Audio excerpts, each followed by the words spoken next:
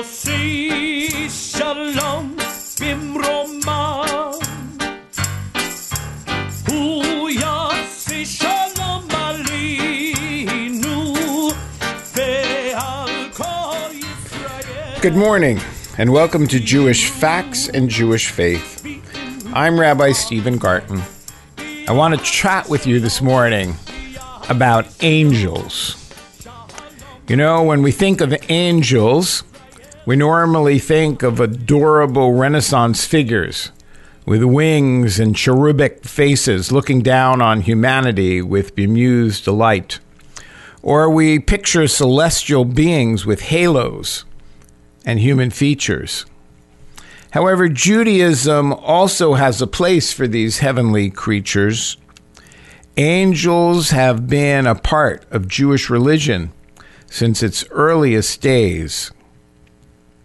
Perhaps you remember the story in Numbers, chapters 22 through 24, when an angel of God stands before the sorcerer Balaam and his donkey, brandishing a sword. You remember that story, yes? Balaam has been asked by the king Balak to curse the Jewish people. And Balaam accepts the assignment. And on the way to curse the Jewish people, Balaam is riding his donkey. And the donkey sees an angel of God standing before him. And he turns aside, drawing a beating from the sorcerer Balaam. Balaam beats his donkey. Donkey continues on his way.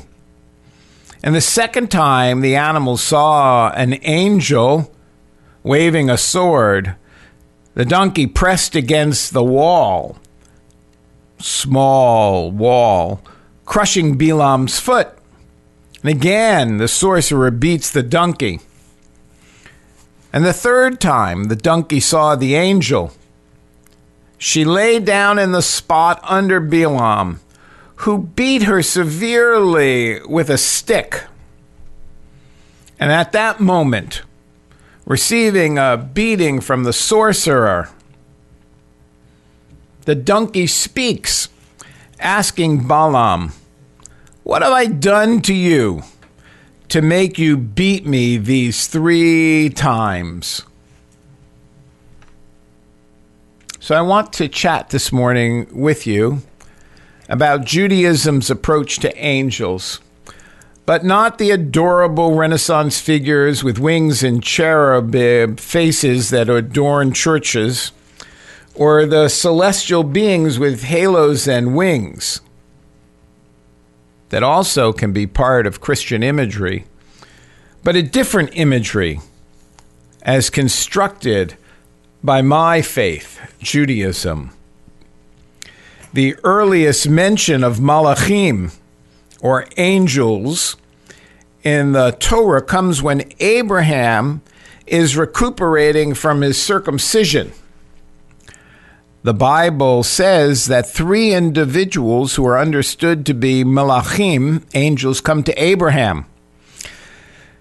Despite the fact that he is physically inconvenienced, he immediately welcomes them, offers them what they need in order to wash their feet, and runs around his homestead offering a festive meal to be prepared in their honor.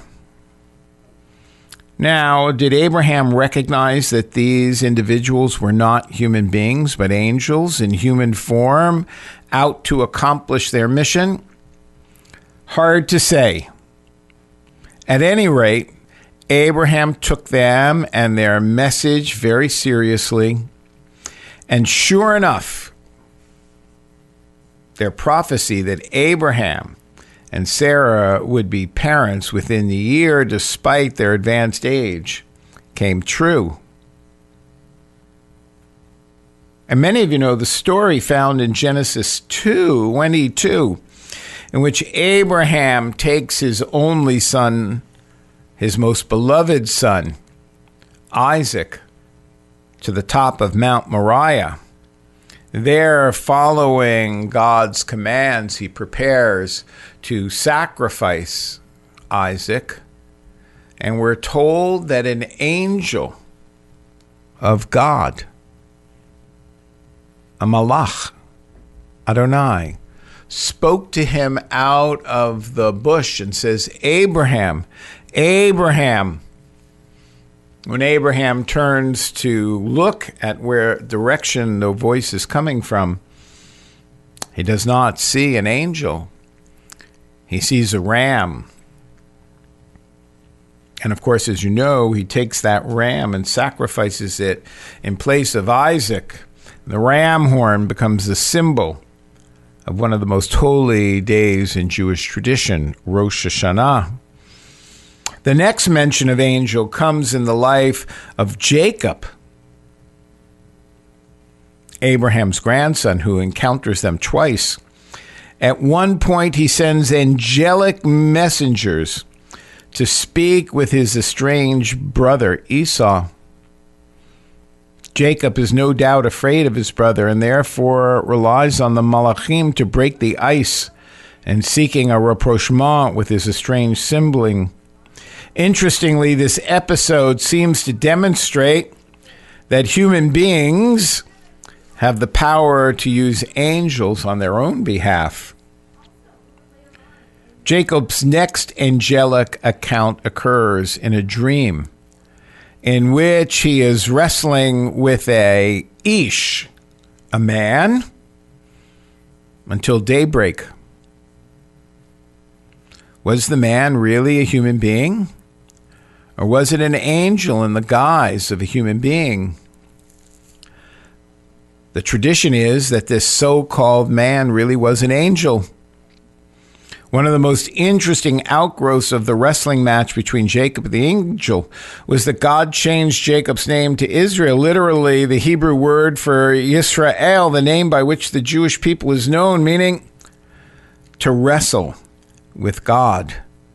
And how could we forget the dream that Jacob has on his way to meet with his brother Esau, in which he takes a rock and uses it as a pillow and has a dream that night of a sulam, a ladder reaching up from the spot on which he lay to heaven. And he dreams of angels going up and coming down. Wow. Angels are certainly part of the life of the patriarchs. Angels continue to play a role in traditional Jewish thought. It is said that when a Jew comes home from synagogue on Friday night, two angels, one good and one bad, accompany him or her. Of course, it's a superstition, or maybe not. If the house to which the Jew returns is neat and clean, and a beautiful Shabbat table is set, the good angel gets to say, "May it be this way next week." And the bad angel has no choice but to say, "Amen," essentially meaning, "So be it," or "I agree."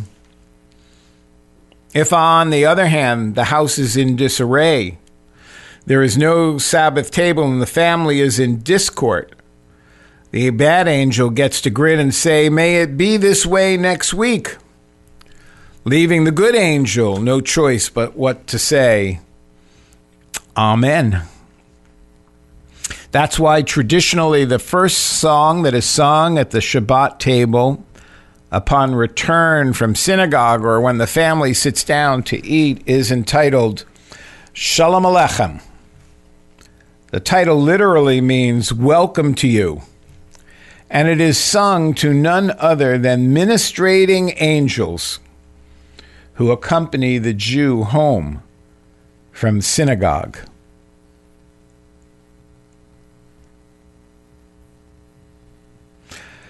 Another aspect of Jewish faith in which angels appear is on Yom Kippur, the holiest day of the year. If you go into a synagogue on Yom Kippur, several things are different. First of all, many of the male congregants are wearing a garment called a kittel, a white burial shroud. This white garment symbolizes purity to which the soul is restored on that day. It also, according to tradition, symbolizes the purity of the angels themselves. Normally, we do not live like angels. We are imperfect beings, and we also have our physical needs for food and drink. On Yom Kippur, since we neither eat nor drink, we are much closer to the angels, so we dress accordingly, all in white. Moreover, there is one change in the prayers on Yom Kippur that reflects the fact that we are much closer to the angels than on other days. Normally, when we say the first line of the Shema, Hear, O Israel, the Lord our God, the Lord is one, which is found in Deuteronomy 6, in which we acknowledge the openness of God, we recite the next line in a whisper or an undertone. That line is, in Hebrew, Baruch Shem Kavod Malchuta Leolam Vaed, blessed is the name of God's glorious kingdom forever and ever. According to Jewish tradition, this line is actually the primary line of prayer for angels during the course of that day. That's why we whisper it the rest of the year. On Yom Kippur, when we are so much more like the angels, we actually say the sentence out loud, just like the angels. Angels also arise throughout the normal weekday and Sabbath prayer services. For example, on a typical morning, we recite a prayer called the Kedusha, in which we acknowledge the holiness of God. A key line from the Kedusha reads, Kadosh, Kadosh, Kadosh, Adonai Tzvaot Malol Chol Haaretz Kevodo. In English, holy, holy is God. The whole earth is full of God's glory. And of course, some of you will resonate with that pattern from the church in which we say, in which it is recited, Sanctus, Sanctus, Sanctus. This is also a statement that the ranks of the angels say to each other every day. Similarly, prayers spoken at the conclusion of the Sabbath also reflect the concept that angels exist and praise God on a regular basis. And who could forget the angel in the story of Job? The angel known as Satan, who plays such a primary role in the story of Job, perhaps more on Job on another tradition. In Jewish tradition, there are several classes of angels. One group simply exists in order to praise God. According to Jewish tradition, all angels are incorporeal. They have no body or physical needs. They also lack free will, meaning that they have no choice but to do anything other than the will of God. In that sense, they are extremely different from human beings who are said to be a little lower than the angels, because we act in our capacity to do evil, a capacity the angels lack. Another kind of angel is created every time we human beings perform a good deed. This angel will ultimately argue on our behalf before God when we are judged for the way we conduct our entire lives. When we perform and act well and out of good intentions, we are said to create the strongest possible sort of angel. Similarly, when we do wrong, we are said to create an accusing sort of being that will testify against us on our personal day of judgment. The Talmud speaks of yet another kind of angel called a sar, the Hebrew word for a prince. And every nation in the world is said to have a sar, a princely angel, looking after its interests and keeping God informed on what is happening with that nation's. Stories of angels are so prevalent in Jewish history and prayer that they have to be considered a universally accepted aspect of traditional Judaism, whatever conclusions we as individuals may draw about them. The bottom line is, we Jews understand angels as agents of divine will. God channels God's will through angels. in order to achieve various tasks in this world. Let me give you an example of how Judaism treats a well-known angel, Gabriel, or Gabriel. You know, there is, in most traditions, a series of prayers that are said when someone goes to bed. Usually, children say them, but not exclusively. The bedtime Shema is a collection of liturgical texts that Jews recite before going to sleep, including but not limited to the traditional Shema that I mentioned a while ago. Near the end of this liturgy is a prayer asking God to protect us and guard our souls, not uncommon in bedtime prayers. But in the Jewish prayer, how do we ask God to protect us and guard us? Through the holy watchers, God's angels, who walk through the night. Specifically, the text names four: Michael to my right, Gabriel to my left, Uriel before me, and Raphael to my back. Of these four angels, Gabriel appears most commonly in Jewish text. He is one of at least 7 archangels or focal angels who are known in liturgy and biblical commentary to be the highest or most powerful of the angelic legions. Gabriel's first mention in the Tanakh comes in the book of Daniel. After Daniel experiences a prophecy and he does not understand it, Gabriel comes to him in Daniel 8 and interprets the vision for him. A year later, Gabriel again appears to Daniel in 9:27. He tells Daniel that he has been at war and is going to fight those who remain. Nothing is explained further about this battle or about Gabriel's specific abilities, although he is referenced thereafter as a warrior and holy protector. In the pseudo-epigraphical book of Enoch, Gabriel is an avenging angel sent to incite sinners into war. And in the Talmud, God sends Gabriel to smite the Assyrians, and Gabriel replies that his sword has been sharpened since the 6 days of creation. In other words, he was in some way created to be an avenging angel. Most references to Gabriel in traditional literature, including the Talmud and the bedtime Shema liturgy, depict him as the emissary of God's strength.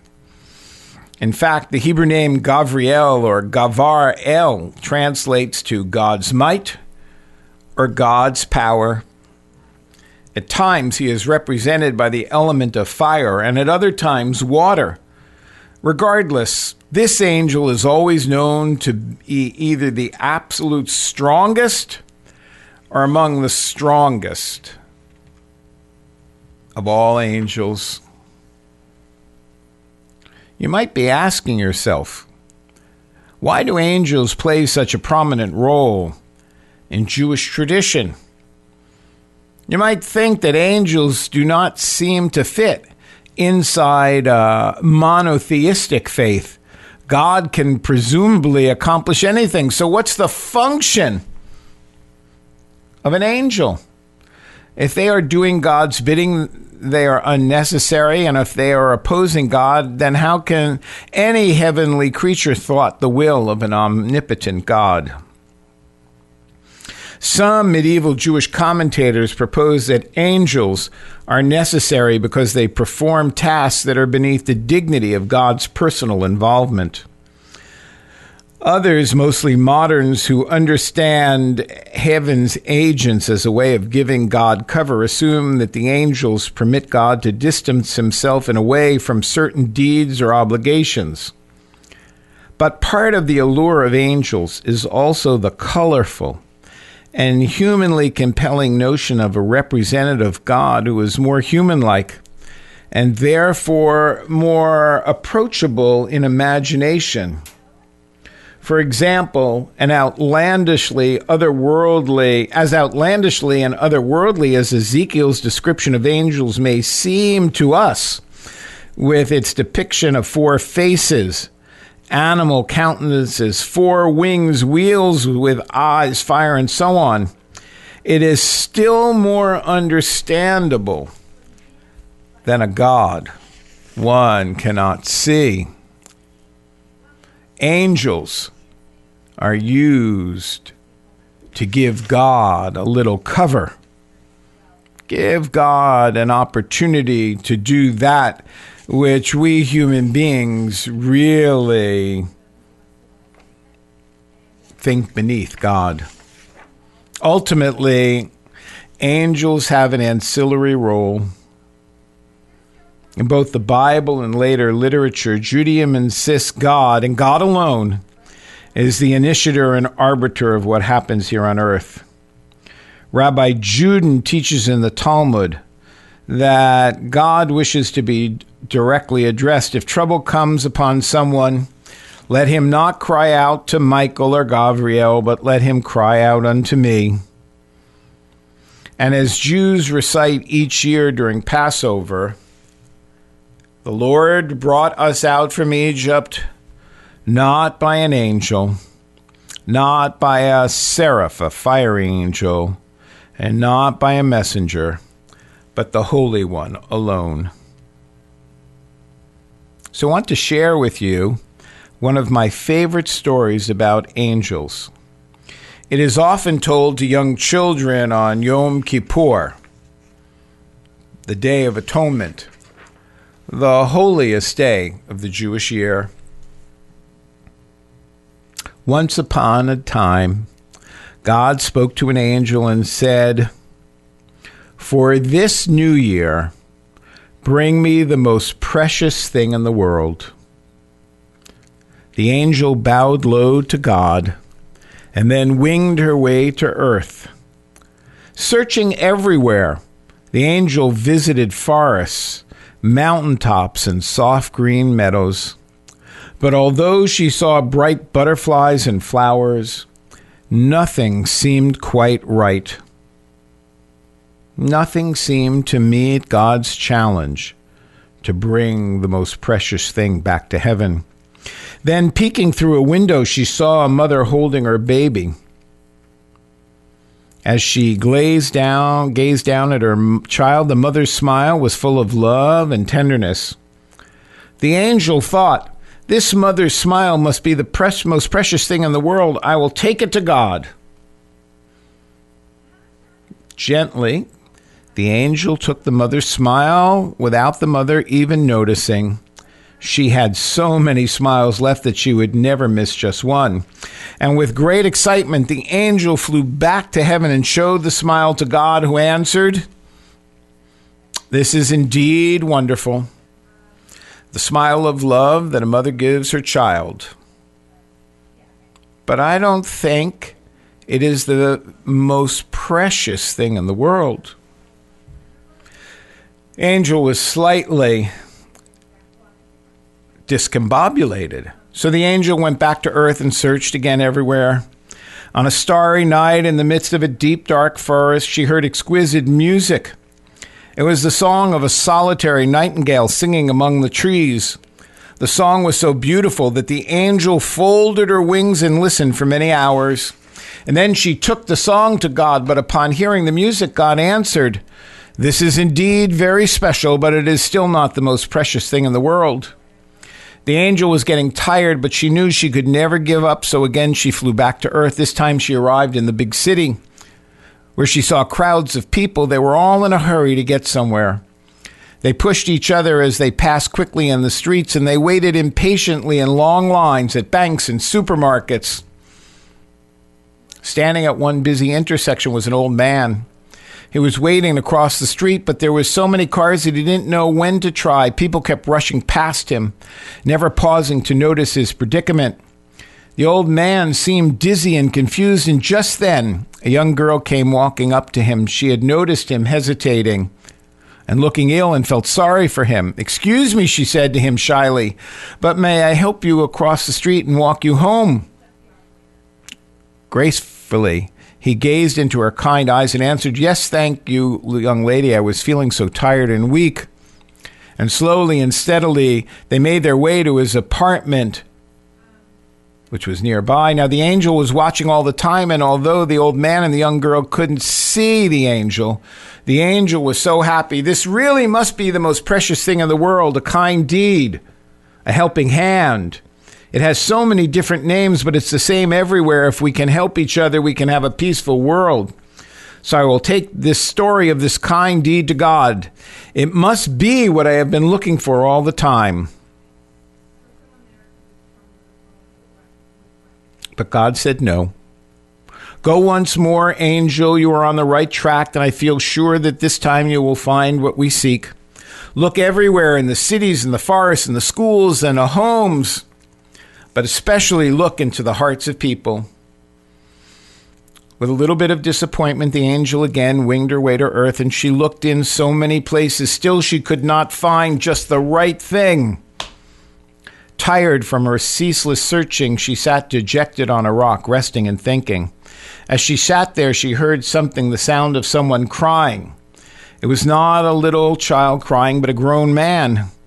He was walking through the woods with tears rolling down his cheeks. Soon he said, "The special holy days will come, and I am thinking I was cruel and mean to my dear brother. We had a fight about something unimportant. They were harsh words, and now we haven't spoken to each other in several weeks. Today, this day, I will go to him and ask him to forgive me. Then I will pray to God to forgive me too, for I am truly sorry that my unthinking anger has caused so much unhappiness." Another tear rolled down the man's cheek. Then the angel knew that she had found the answer. Being an angel, she was invisible, so she flew up to the grieving man and greatly and gently caught one of the tears that were rolling down from his eyes. The man thought to himself, "What a soft and fragrant breeze is surrounding me. Suddenly I feel better. Perhaps this is a sign that all will be well." And the angel flew away. She flew away to God, and in a tiny bottle she held the one tear that she had collected. She held it up to God, and God smiled upon the angel. And the radiance of that smile filled the whole world like the sun coming out suddenly from behind a dark cloud. Then God spoke, "My faithful angel, this is the most precious thing in the world, the tear of someone who is truly sorry." Angels teach us to act in ways that illuminate our best and sometimes our worst intentionalities. Angels are the ways that Judaism tells us that God is present in our lives each and every moment. This is Rabbi Stephen Garten for Jewish Facts and Jewish Faiths, wishing you a good day. Shalom.